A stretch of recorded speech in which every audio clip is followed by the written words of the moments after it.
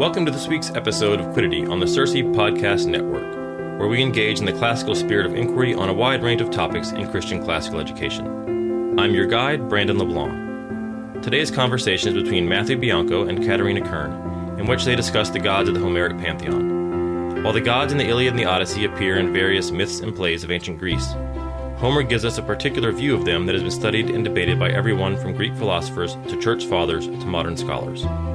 Let's listen as Katya and Matt lend their voices to the conversation. Today we're going to be talking about Homer. So that's both the Iliad and the Odyssey. And we really want to grapple today with the gods in Homer. So Matt, I have a question for you. What do you think the nature of the gods are? Let's start with something really simple. Oh, it's so easy. The nature of the gods. Okay, let me give more context for that question, because that's please.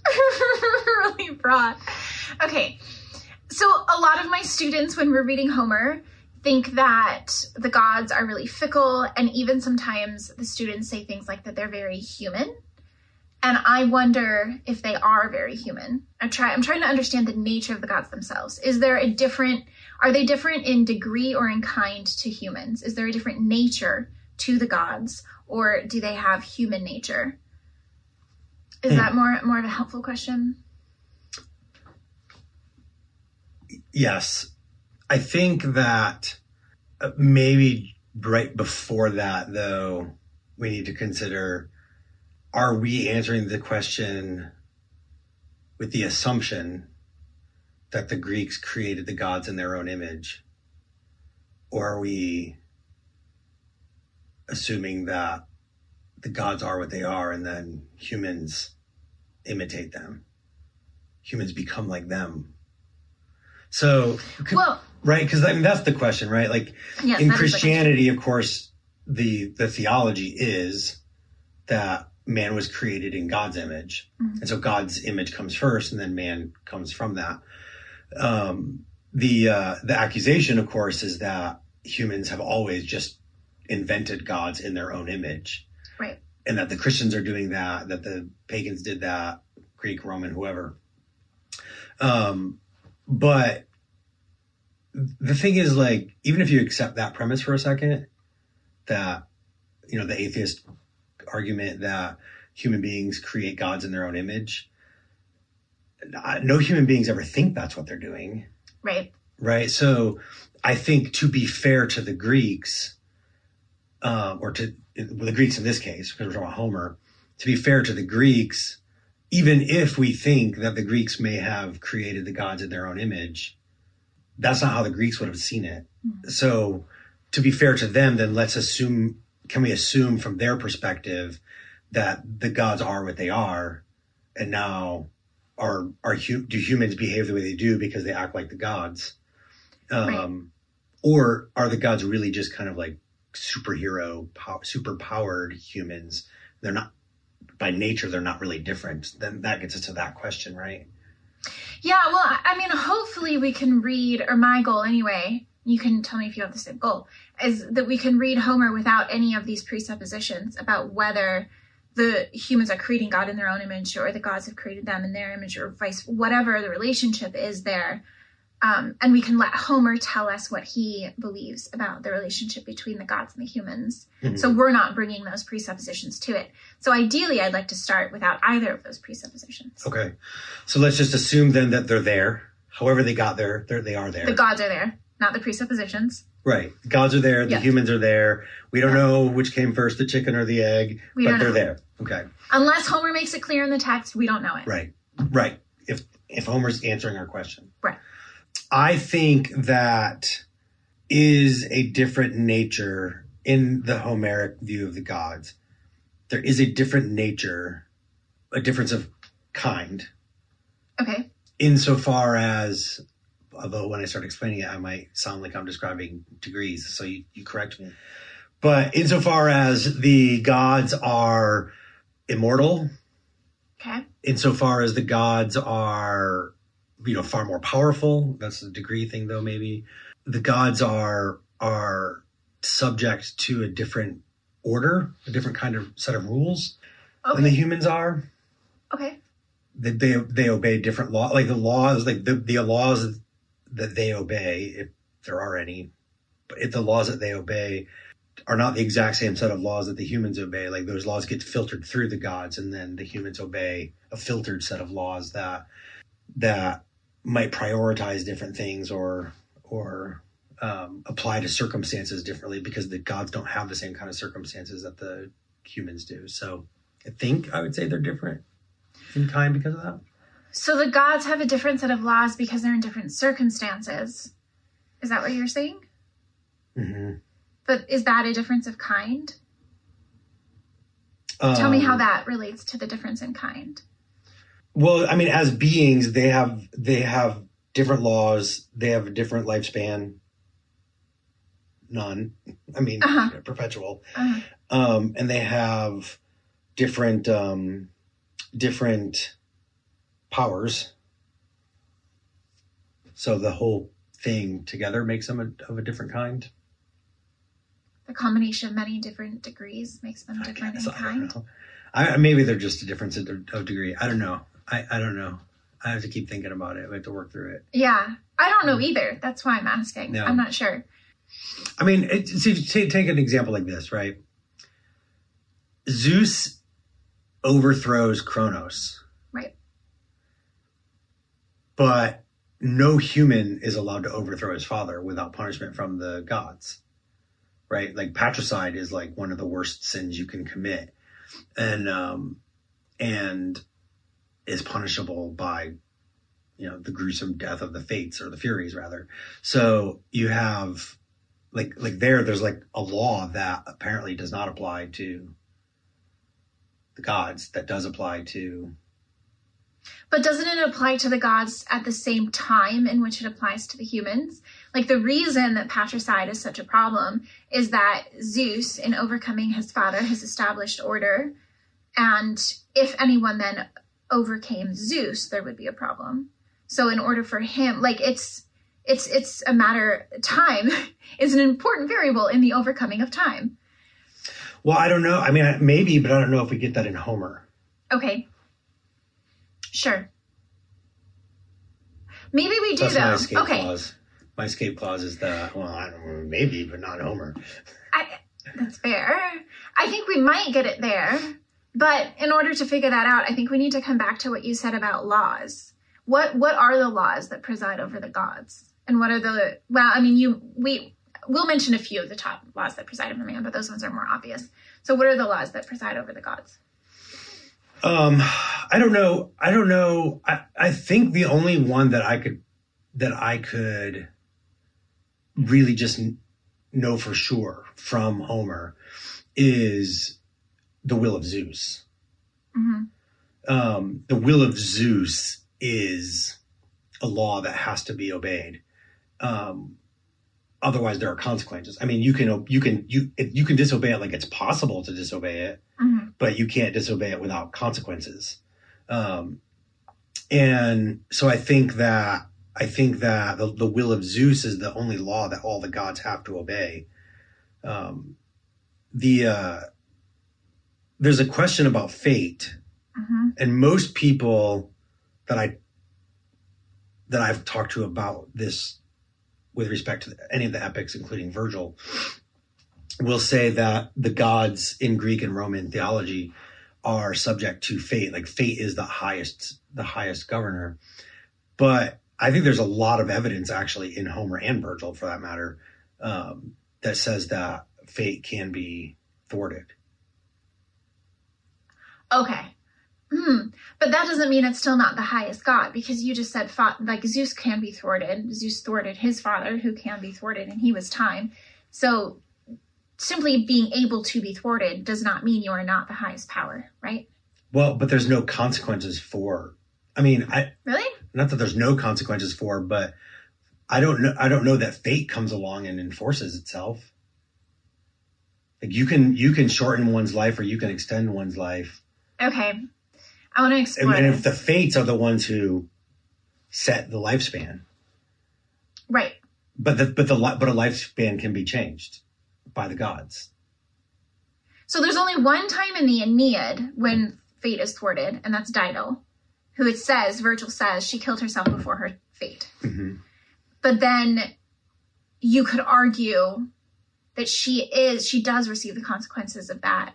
Although you could argue that she doesn't. It's complicated. Because in the next life, she's not actually in the realm of those who've committed suicide. She's in the realm of thwarted lovers. So it gets complicated there in terms of whether there's consequences for her thwarting fate, and also what Virgil even means in that line by saying that she thwarted fate. In Homer, tell me a time when fate is thwarted. I don't know of any, I can't think of any off the top of my head of any specific places where it says something like it does in Virgil, where it says thus dying before his appointed time. Although the language sounds familiar to me, so it feels like it's there, but I can't think of any specifics. The only time that I can think of as an example of this is when Zeus desires to save Sarpedon. Mm-hmm. And he's told that in the text it says that he could do it if he wanted to. Mm-hmm. But if he does, all the other gods will be mad because they weren't allowed to save their favorite humans. Mm-hmm. And then Zeus is like, all right, I won't do it. I'm not going to save my son. Mm-hmm. So there's because his son is going to die because he's fated to die. And so then the conversation is about what you could change you could ignore that and extend his life, but it wouldn't be fair to all of us who didn't do that for our children. Yeah, but see, this gets really complicated with fate, because it's possible that if he was fated to die, then that conversation was inevitable. That they would say it's not just for you to save Sarpedon, and then Zeus would realize it's not just for him to save his son, and therefore he dies. I mean, it's possible that fate was never able to be thwarted because that conversation had to happen, and Zeus had to give in to justice, so fate still came about. Like, you can't, when it comes to fate, you can't argue that line of reasoning that... I think you can. I think you can. Because it wouldn't have, they wouldn't have all they would have had to say was go ahead and try. But you can't stop it. But fate could have known that Zeus would be just. Okay. But now I'm attributing conscientious thought to fate, which I don't think Homer does. I don't know. But okay. So that's the example where maybe fate can be thwarted. Mm-hmm. Okay. So the ultimate power may or may not be fate. But then beneath that, it's certainly the will of Zeus. I agree that the will of Zeus seems to be the highest. The highest law of land. Yeah. Law of the mountain. Right. I do think that above that, fate resides. Do you think fate dwells above the will of Zeus? Even if it can be thwarted? Yeah, I don't know, because I almost think that fate is the will of Zeus in Homer. Mm-hmm. So it's almost like if to go back to the Sarpedon conversation, it's almost like Zeus is acknowledging that if he were to save his son, then these other things his will is trying to effect would not be possible. And like giving Achilles the glory and the destruction of Troy and everything, right? Mm-hmm. So it's almost like that's what he's giving into, is less their arguments and more my overall plan is what would be messed up. So it's almost like he's trying to violate his own will.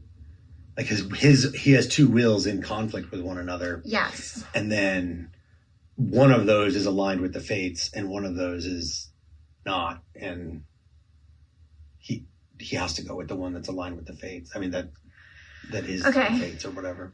So that's a very personified mode of expressing the God, that he would have these two wills that are conflicted with each other. Do you think that that's an appropriate way to think of the gods, as if they are beings that have these conflicting wills? Or do you think of them as more an expression of an idea?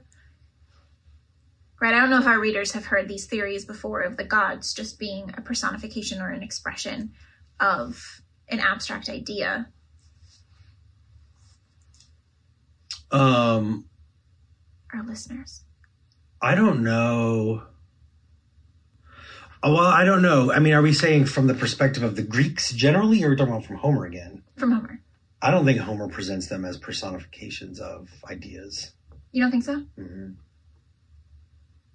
Okay. No, I think he presents them as real beings. Huh. Or maybe, okay, so let me say what I think about them and you tell me if you agree. Because I don't know if we're disagreeing or not. Okay. Although I think we might be. It's the moment we've all been waiting for. It seems to me that the gods are a phenomenological explanation of the world. So Homer's looking out and he's seeing deep in important concepts like justice and attributing a force to that. But then he's also seeing things like love and warfare and wisdom and the home and all the, motherhood and the things that were attributed to that when Homer was writing. And then he's imbuing these things, or imbuing personified beings with these things, because he's seeing how strong these things are. So he's saying, okay, here we have wisdom. This is a force that truly acts on men in the world. And I'm going to explain that through Athena. So he sees all that wisdom does, and then he says, and then wisdom caused this man to go do this. And then we just rewrite wisdom as Athena, and then Athena caused this man to go do this. And then we see that with all of the gods. And the reason that I think this is because I don't see the gods as imperfect humans. It doesn't look like they're flawed. They just go around doing all of these flawed human things. Like people often say that about Zeus because he sleeps around, or about Hera because she's fickle. But it seems to me like they're actually a perfect expression of one power in the world, or one force. They're a perfect holistic expression of one force. And so Hera is wholly devoted to the home and to motherhood and the things associated with that. So she acts in ways that we think are sinful or foolish or fickle. But that's because she's not a full human. She doesn't have to act in all the spheres that humans have to act in. She only has to be the force of motherhood. Right. And so she can put Zeus to sleep and then play around in the war. And she can enact vengeance and hate certain people just because their husband slept with them, and, go after the entire Trojans for being insulted, for being not the most beautiful, because she's not supposed to be a whole human who has all these many varied virtues. She's supposed to be this one force. Right. And so too with Athena, or with Mars, with any of them really, who, sorry, I'm combining the Roman and the Greek here because we're talking Homer and Virgil, but with any of these characters, they are, every time they act perfectly as the force that they are representing. Which is why Hera, I think, when she does put Zeus to sleep, she has to first go to Aphrodite and get the robe from Aphrodite that she hands to women in order to seduce men. Then she has to go to sleep and get sleep to help her put Zeus to sleep. Because she's not all these forces. She's the one force. Mm-hmm. And if she were human, if Homer were presenting people who have multiple complex personalities and powers, then he would have very easily just written that she seduced her husband. Like, that would have been a very simple thing to write. But instead, he added in all these extra gods. And I think that's one of the many places that we see these gods acting only as what they are. I think we agree. Probably the part that we would, if we're disagreeing, the part we disagree on is not even important to the conversation. Because if I understand what you just described, so you're describing that there's these abstract ideas and that they get embodied by these beings that Homer creates and calls them by Yeah, like abstract ideas, forces in the world, and then the forces in the world, which are truly, I mean, it is accurate that we see thunder and lightning changing reality, and it is accurate that we see wisdom and anger changing our physical reality. Mm-hmm. And so it's the personification of those forces, which are the extension of an abstract concept. Yeah, I probably just reversed the ordering of it.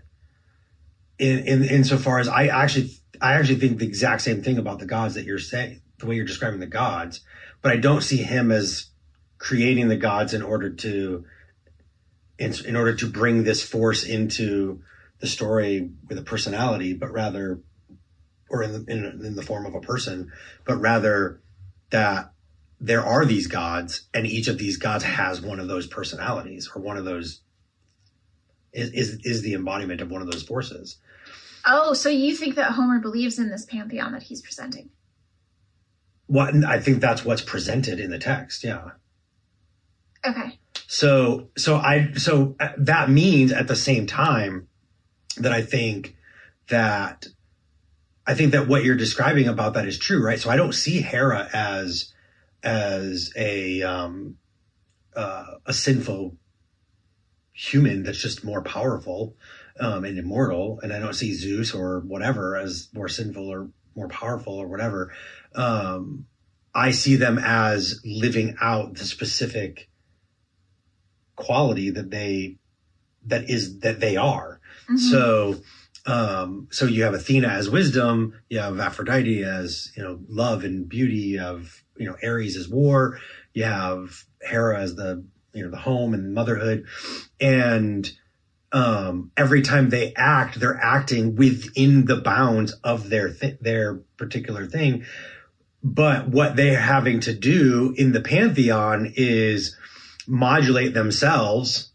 Yeah. Right. So then, wisdom has to be modulated by love, and love has to be modulated by motherhood, and motherhood has to be modulated by life, and life has to be modulated by war and whatever. Right. And they're trying to figure out, what they're doing is, I'm fighting on behalf of these people because they better fulfill who I am.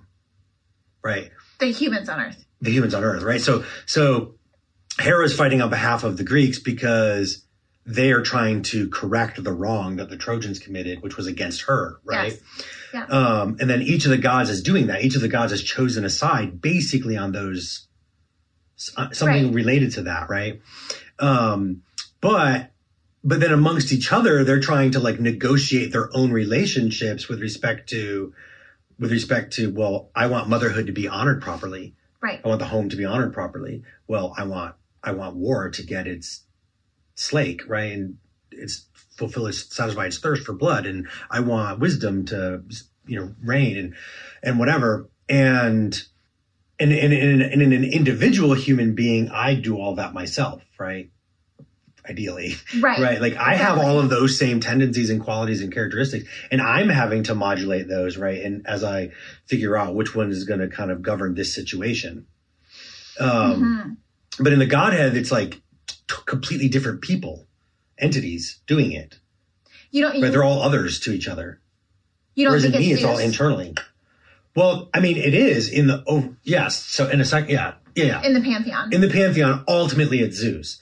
Ultimately, it is life. Yes. That dictates what's going to reign supreme when and where. Yeah. Right. But until he speaks, until he makes those things happen, until he indicates to them, they're all trying to figure it out as they go. So when Hera does what she does, then she's looking to Zeus for support. Mm-hmm. But until she gets that support or doesn't, or gets told no, she just is trying to do it until she does know. Yeah. Right. Right. So they're all acting on their own not according to wisdom or whatever, but according to what they're the god of. Yeah. I'm the god of this, so this has to be the determinant in this situation, in all situations, right? But then they're trying to do that with each other, and sometimes they bend to each other, and sometimes they give in to each other. But ultimately, it almost always ends with Zeus having to say, this is what we're going to do. Mm-hmm. We're not doing that. Right. Mm-hmm. So he's the modulator of it all. Yeah. So is the Iliad then ultimately, and maybe also the Odyssey, but at least the Iliad, the cosmos attempting to find this harmony, and it's life that's bringing the cosmos into harmony? That's ultimately what we see throughout the whole book, would you say? Yeah, if we take Zeus as the representative of life, the god of life, right? Yeah. Zeus. It's like that's where we get the word zoology from, right? Mm-hmm. So then it's life that's having to ultimately modulate when wisdom and motherhood and war and beauty and love and all those things are gonna get their due or their parts, right? Play their parts. Mm-hmm. Mm-hmm. Is that what you're asking? Well, that made me think of another question, but I want to come back to that. This is a little bit tangential, but is that why Zeus isn't actually sinning when he's like going around sleeping with the different women on Earth? And, we don't even read these stories to our kids because sometimes it's rape, sometimes it's shocking, sometimes it's horrifying. No matter what, it's sexually promiscuous. And so we just kind of, from a human perspective. Yeah, from our right, perspective. Right. But he is life. He is the generator of life. That's who he is. So in order for the myth writers and for Homer to express him as himself, this is an essential component of that he's bringing forth life. Right. I think so. I think that's I think that's the way that it has to be understood with respect to Zeus, right? Is that he is life itself. Life, it explodes from him. It has to come. It has to issue forth.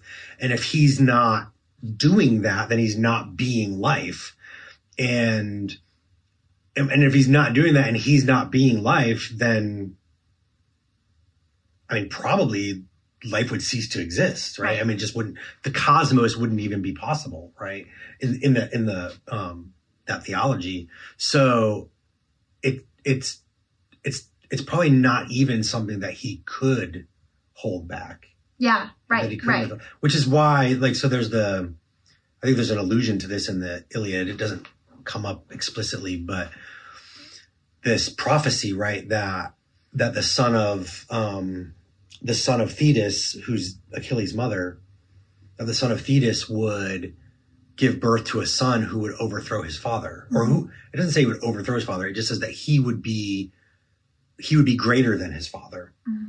And so Zeus arranges a marriage between Thetis and Peleus, the Achilles' father, so that Thetis' son would be a human-born son, so that the son, who we now know as Achilles, would be greater than his father, but he would be greater than a human, mm-hmm. right? Because Zeus could not have withheld himself from her.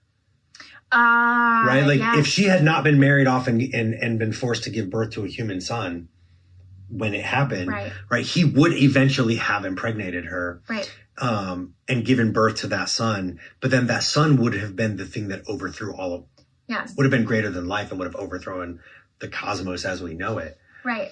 So, which maybe speaks to this very deep truth that I think is expressed in that story, that there's always a risk and a danger to good, and especially very powerful good, right? So when you've got this life-giving force that constantly is giving forth life, it has to, by definition, it has to have the threat of death come back at it. Right. Oh, yeah. So what's fascinating to me about this is that I think Homer presents this whole pantheon, right? Yeah. And presents it as, does he believe in it? I don't know. That's not really. It's not useful. It's not even an appropriate question, really. It's not. Because we'd have to go down a whole trail of what believe means. It's not worthwhile. That's a separate episode. Exactly. Yeah. So what you get then is like, well, this is the world I live in, and the world I live in is understood by these people or these gods, right? Yeah. And so I understand the world the way I understand it because of the way I understand them, the people that I'm singing to, that I'm, rhapsoding to. Can you change rhapsode into a verb? We can change Google into a verb. I can change rhapsode into a verb. The people that I'm rhapsoding to, this is how they understand the world that they live in, because this is how they understand the gods. And so he's just speaking in the language and then the theology that everybody knows and accepts and lives with.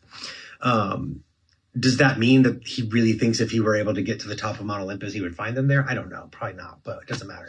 I don't know that it matters. But anyway, so what he does is he has this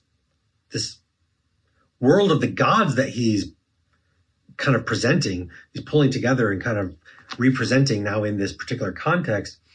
And in the Iliad and in the Odyssey, you get accounts of the backstory of all these heroes, right? Like this hero is the son of this guy, who's the son of this guy, who's the son of this guy, who's the son of this god.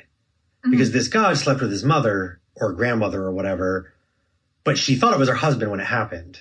Right. Right. So this person, Odysseus, for example, is the son of Zeus, several generations removed, because Zeus gave life to this woman, but the woman didn't know it was Zeus when it happened.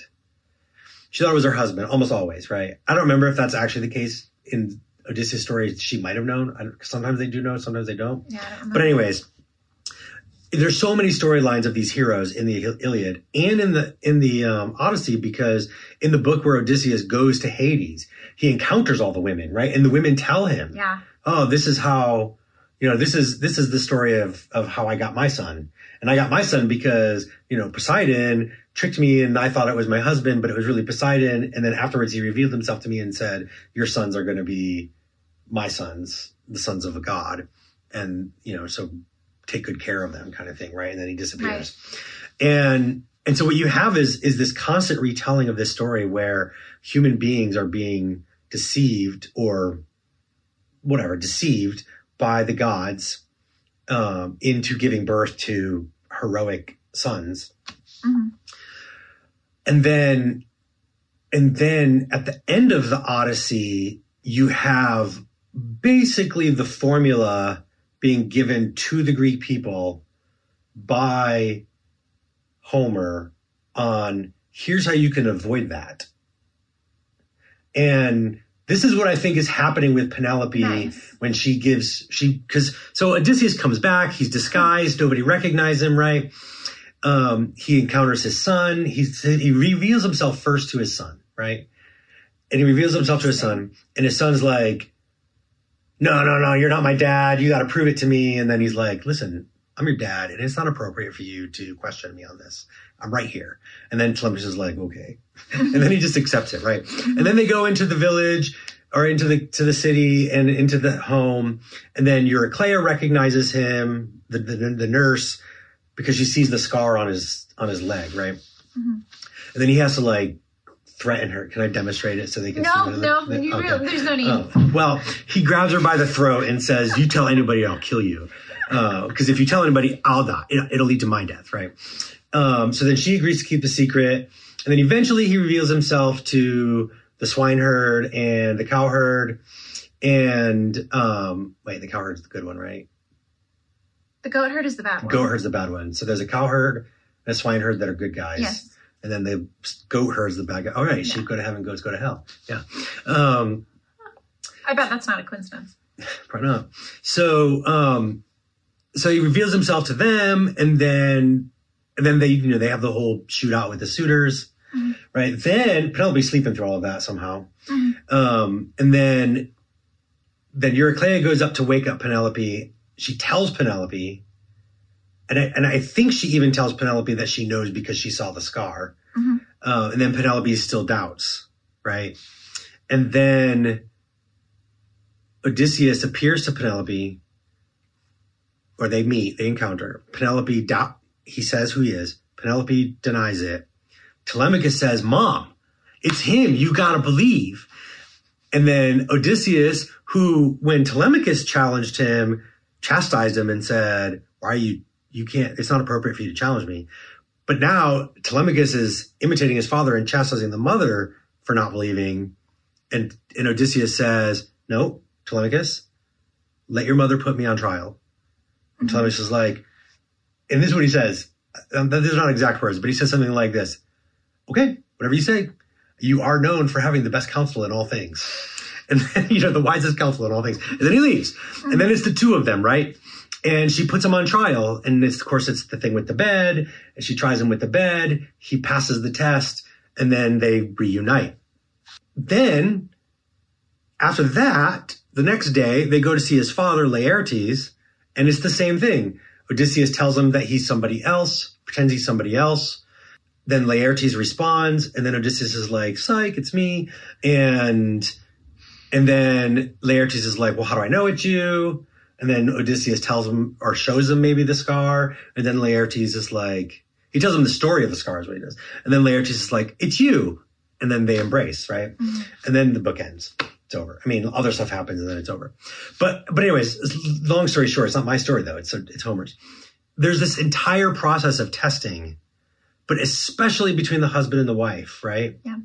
Where Homer is teaching them, intentionally or not, I don't know, but Homer is teaching the Greek people how to not be deceived by the gods who, all prior to that, the first part of this book and in all of the previous book, he's reminded them over and over again, this is what the gods do to you. Yeah. They deceive you and they make you carry their babies. I've never thought about that. How the gods throughout the book are impregnating the women. And so here's like the warning.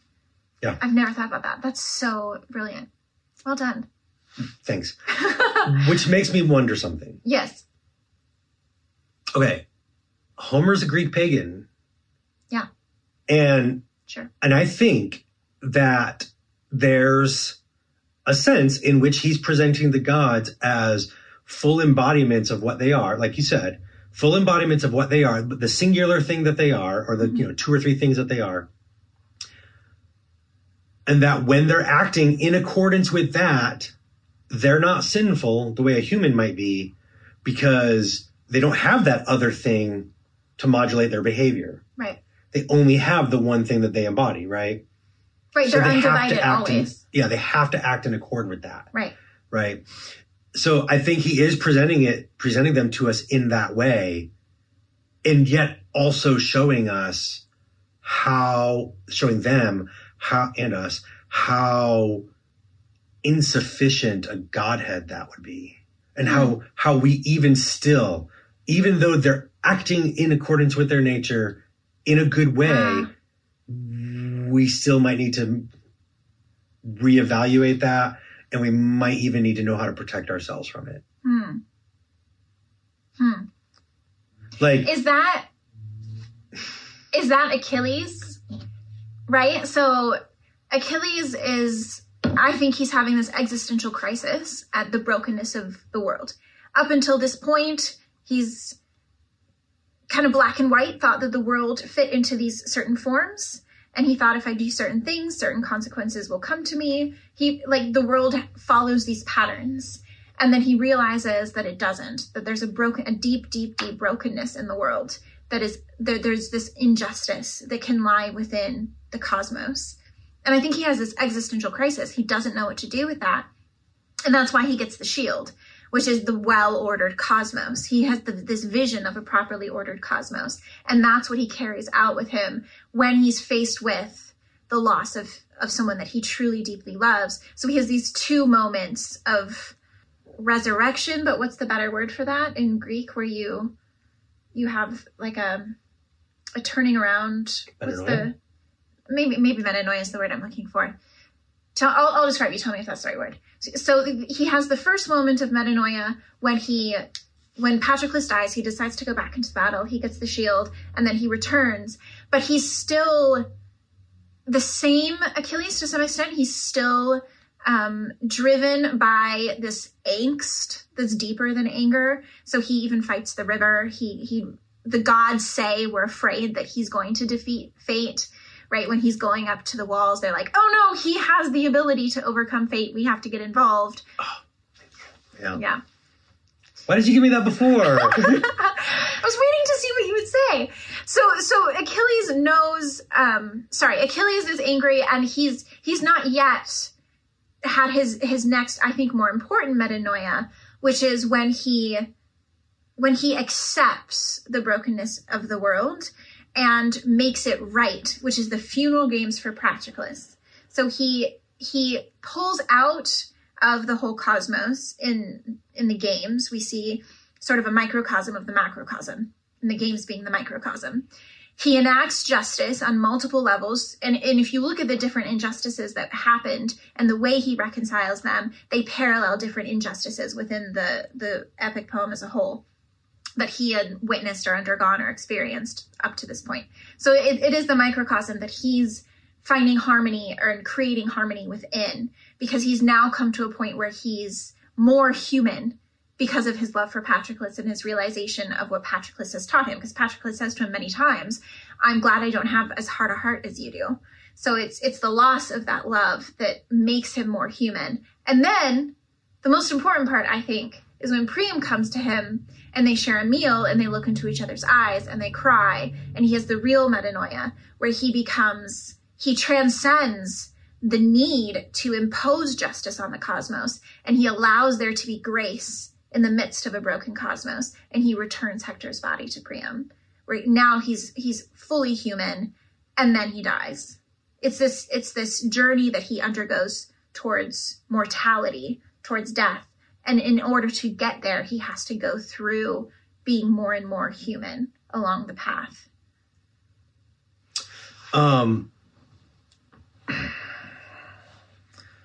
This is entrapment. Entrapment? It is, because you know that I don't think that way about Achilles. And now you're trying to present this whole scenario where I have to go against my long-held belief about Achilles. But I don't think it's going to work, because I can agree with everything that you're saying. But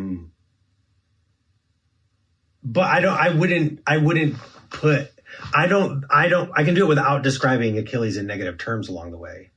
Right. I was just going to say that. The particularities of the argument, I think, are unnecessary, because we can find them in other places in the text as well. But I'm trying to get at this idea that maybe Homer is presenting another way, or maybe I'm looking for embodiments of what you said, of how humans need to find a way to relate to the gods in this cosmos where the gods are unreliable, if unreliable is even the right word for that, where the gods aren't always working well, where we shouldn't always follow the gods. I'll phrase it that way. Humans, because we are humans, shouldn't always follow any god. Right? I mean, that's what we see in Virgil. I think in Virgil, it's a lot more blatant. Homer's more nuanced. But in Virgil, it's very clear that Aeneas needs to follow certain gods and not others. He just doesn't get to stay with Dido. He doesn't have that option. Right. He can't lean towards the mother and the home until the time is right. And so he has to constantly be pulled forward. Even though we would say, valuing your marriage, valuing the mother, valuing the home is a virtue, being focused on that God isn't the direction that he ought to take. So maybe instead of thinking about following certain gods, it's more useful to think about where your focus is directed. Yeah, I think the way I would want to describe it is, I think Homer's a little bit more, I don't know, careful, but I think maybe he's a little bit more generous even to the gods and to the human relationship with them in this way. I don't think he thinks it's bad that they are what they are, and I don't think he thinks it's bad that the cosmos might actually be ordered this way, and that humans might have to interact with it this way. I think he just sees it as insufficient. This is the problem that we have to live with. If this is the way the cosmos actually is ordered, this is the problem we have to live with. That unless Zeus has everybody under control and is actually modulating all of their behaviors and their relationships, which is not what's happening most of the time, because he goes to sleep, because he goes on trips, because he gets distracted, right? Because life goes to sleep. Life goes on trips. Life gets distracted, right? Yeah. That because that happens, then you get these kind of like fickle or what's the word? Arbitrary? Not arbitrary. What's the other word for arbitrary? Like, I'm not sure what word you're looking for. Well, like we can't understand why it's happening the way it is. Like it doesn't make sense to us. So it feels arbitrary to us, but it's not.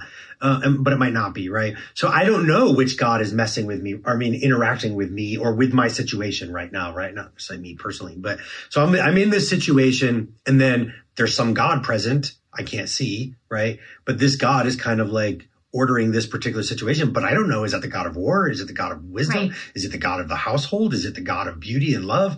So then I'm going into this thinking, because I do have all of those attributes to greater and lesser degrees. Right. And I am trying to modulate those. And so I walk into a situation and I think, okay, this is a situation where the only thing that I can do is go to war. And then all of a sudden I'm having sexual intercourse with somebody.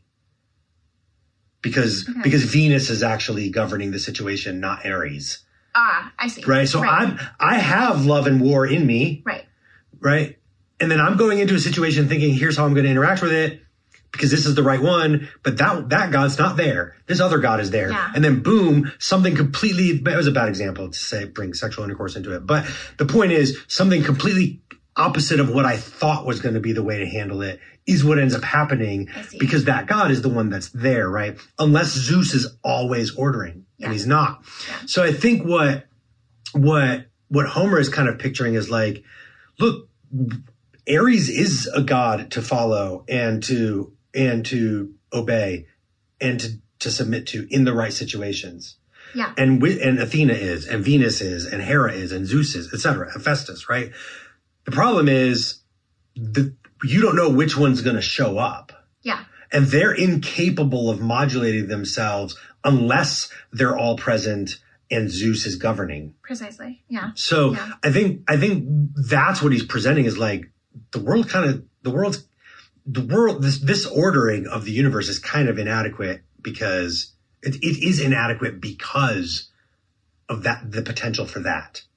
Unless is he saying unless Zeus is presiding, so then the imperative to the audience is to allow Zeus to preside?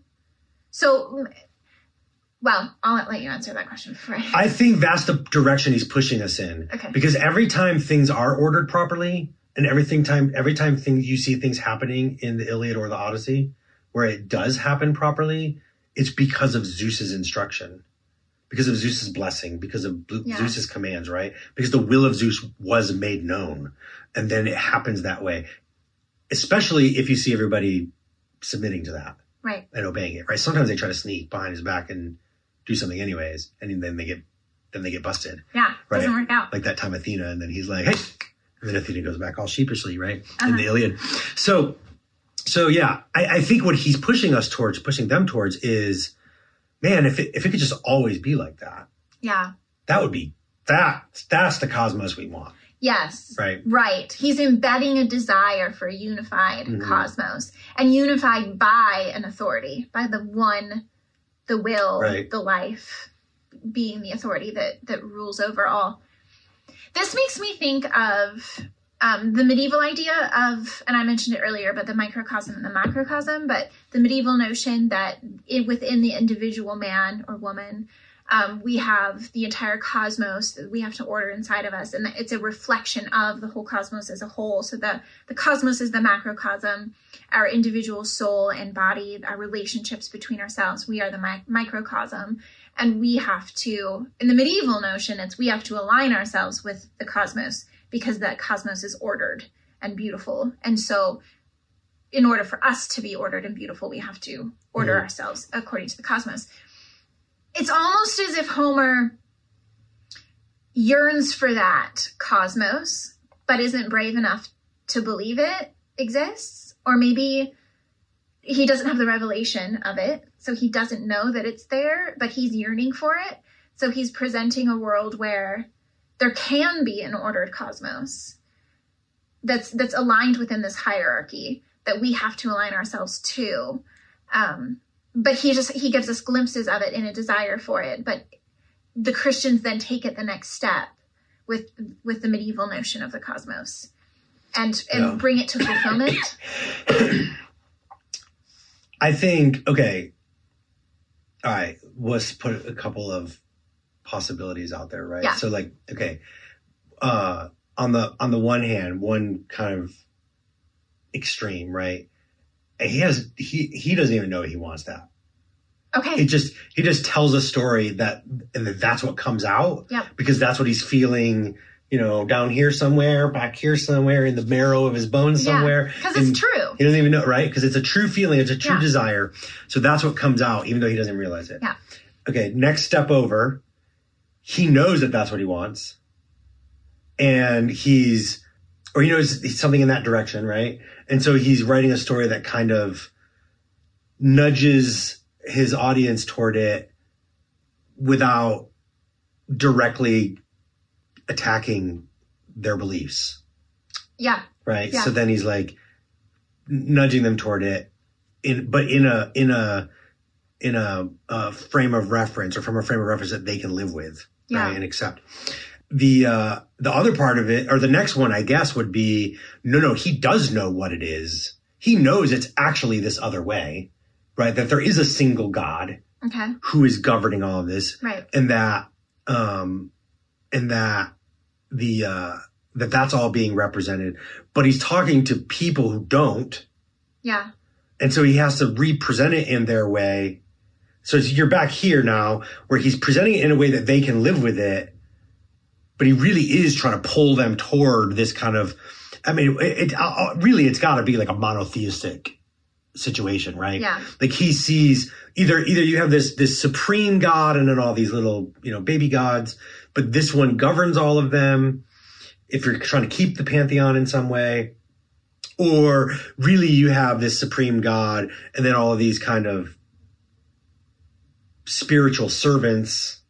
Okay. Or you have this God and then none of those even exist.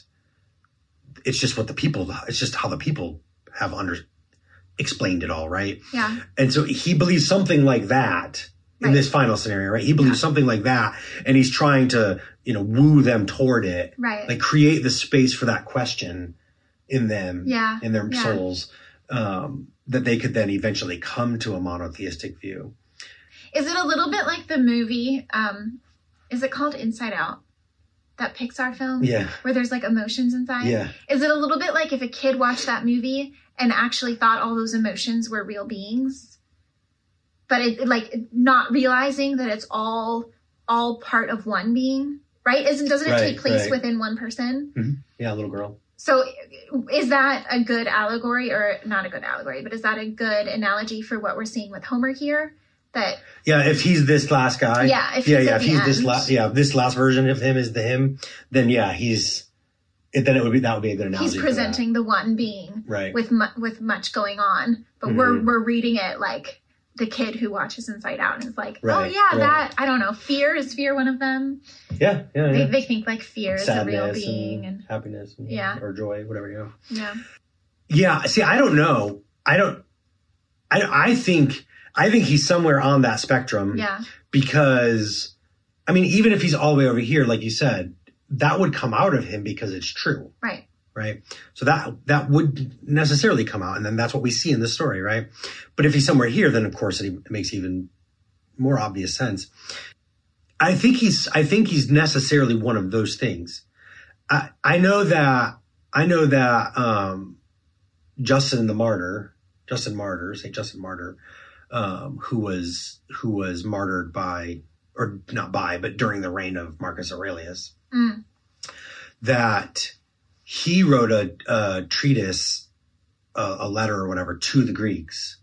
Like it's addressed to the Greeks, but to the pagans that are living at that time. And he he starts out in the first part of the text. He starts out going through and he's saying, look, you guys don't even agree with yourself. Like all these things that you say you believe, your own people don't even believe these things, right? Like Homer disagrees with these other thinkers and with himself, right? And then Plato and Socrates doesn't agree with Aristotle. Plato doesn't agree with Aristotle. Aristotle doesn't agree with them. There's all this disagreement between all of these, people that you hold in such high esteem. Then he goes on, and they present bad ideas, things that like today we know aren't true. You've got a Zeus that's raping and committing adultery, right? Presents all this stuff to them. Because at that point, like whatever we're saying about the appropriateness of Zeus's life issuing forth, at that time, like people were fed up with it. Like people were interpreting Zeus as a rapist and were fed up with it, right? Understandably so. Of course, yeah. And then, anyway, so he goes through that with all of the artists, the poets, the philosophers, all of these guys, the playwrights, goes through and he shows them how they're all wrong and they and disagree with each other. Then the next section, he says, and here's where they're right. Okay. And he says, but here's why they had to hide their rightness from you. And he points, for example, to Socrates being put to death. Right. So when people speak the truth to you, y'all freak out. He probably said y'all, but in whatever language. And freak out. And freak out. Yeah. He probably did use the second person plural. You're correct. Y'all freak out and you kill people. Right. So, obviously Homer and Plato are going to hide the truth. I mean, they're going to disguise the truth. They're going to wrap it in, put it in wrappings, right, to give it to you. This kind of deceitful presentation of it. Right. Or Homer's always going to be Odysseus. Yeah, and he says that there is evidence in his time. He was saying that there was evidence that Homer had probably encountered the Hellenistic Jews. In that day, right? Like Isaiah depending on when you timeline Homer, like he's living like before, during, or like shortly after the time of Isaiah. Okay. So, which is just before or during or after the captivity, right? So the Jews are like there, or they're even closer to him. Like the Assyrians are bringing them closer to where Homer's from. Okay. Whatever, right? So there's all these opportunities for interaction with Homer in that time period. And he's saying that he thinks there's evidence that Homer went to, Homer encountered the prophets, scriptures, and then that's why he's writing this story in a way to like, I can see that, represent it as monotheism, like push them towards nudge them towards monotheism, right? Yeah. And then he says that there's evidence that Plato, after Socrates dies and he goes on his little journey, his little 10-year journey around the Mediterranean, that he would have, or we know he stopped in Alexandria, and that in Alexandria he would have encountered Hellenistic Jews and probably the scriptures in the Greek Septuagint, in fact, the Greek Old Testament in the Library of Alexandria. Like it was known that it was there. In fact, it was translated for the Library of Alexandria. And so they know it's there and that Plato would necessarily have encountered that. So then Plato comes back and writes these dialogues where he's nudging them towards a monotheism. We're way off track from Homer now, but so Justin Martyr puts him like over here on the spectrum where I'm like, I'm okay, even if he's just here. But Justin Martyr's like, no, we're pretty confident he's over here. Yeah. And then apparently, this is a really hard book to get a copy of, but there's a PDF of it floating around that somebody sent me one time, so I have it. Okay. But it's really hard to read because it's a bad scan. Okay. But there's a book by Sir Walter Raleigh, for whom Raleigh, North Carolina is named for whom Raleigh of North Carolina is named, period. That's what you think most of our listeners are going to need for a trigger for Sir Walter Raleigh? It's just funny. They would mostly know more about the man than the city. But okay, carry on. But I love Raleigh, North Carolina. So she's more of a Charlotte, North Carolina person. So she's That's the queen. Whatever. So he wrote a history or a commentary or something in which he also makes the case that there's evidence that Homer and Plato encountered and interacted with Hellenistic Jews and were influenced by them in their writings. Nice. So I don't know how much That's of that awesome. he gets from Justin Martyr, but I'm not surprised. I mean, I think that we've come to the point just in looking at Homer himself, or the texts themselves, to an idea that they're at least positing a monotheistic perspective if they're not directly arguing for. Although, or I mean, worst case scenario, they're accidentally creating the desire for one. Yeah. Right. Mhm. Right. Yeah. Yeah. Well, cool. We've run quite the marathon in this conversation. I feel like I've we've learned a lot. Thanks. solved all of the world's problems too. I think we have. I mean, if we know how to read Plato and Homer, then that's 99% of the world's problem solved, and the other 1% is Aristotle, so we're good. Thank you for joining us as we refreshed ourselves at cisterns of learning dug long ago, drawing from springs too deep for taint. Join us next week for another conversation, and be sure to check out the other shows on the Circe Podcast Network.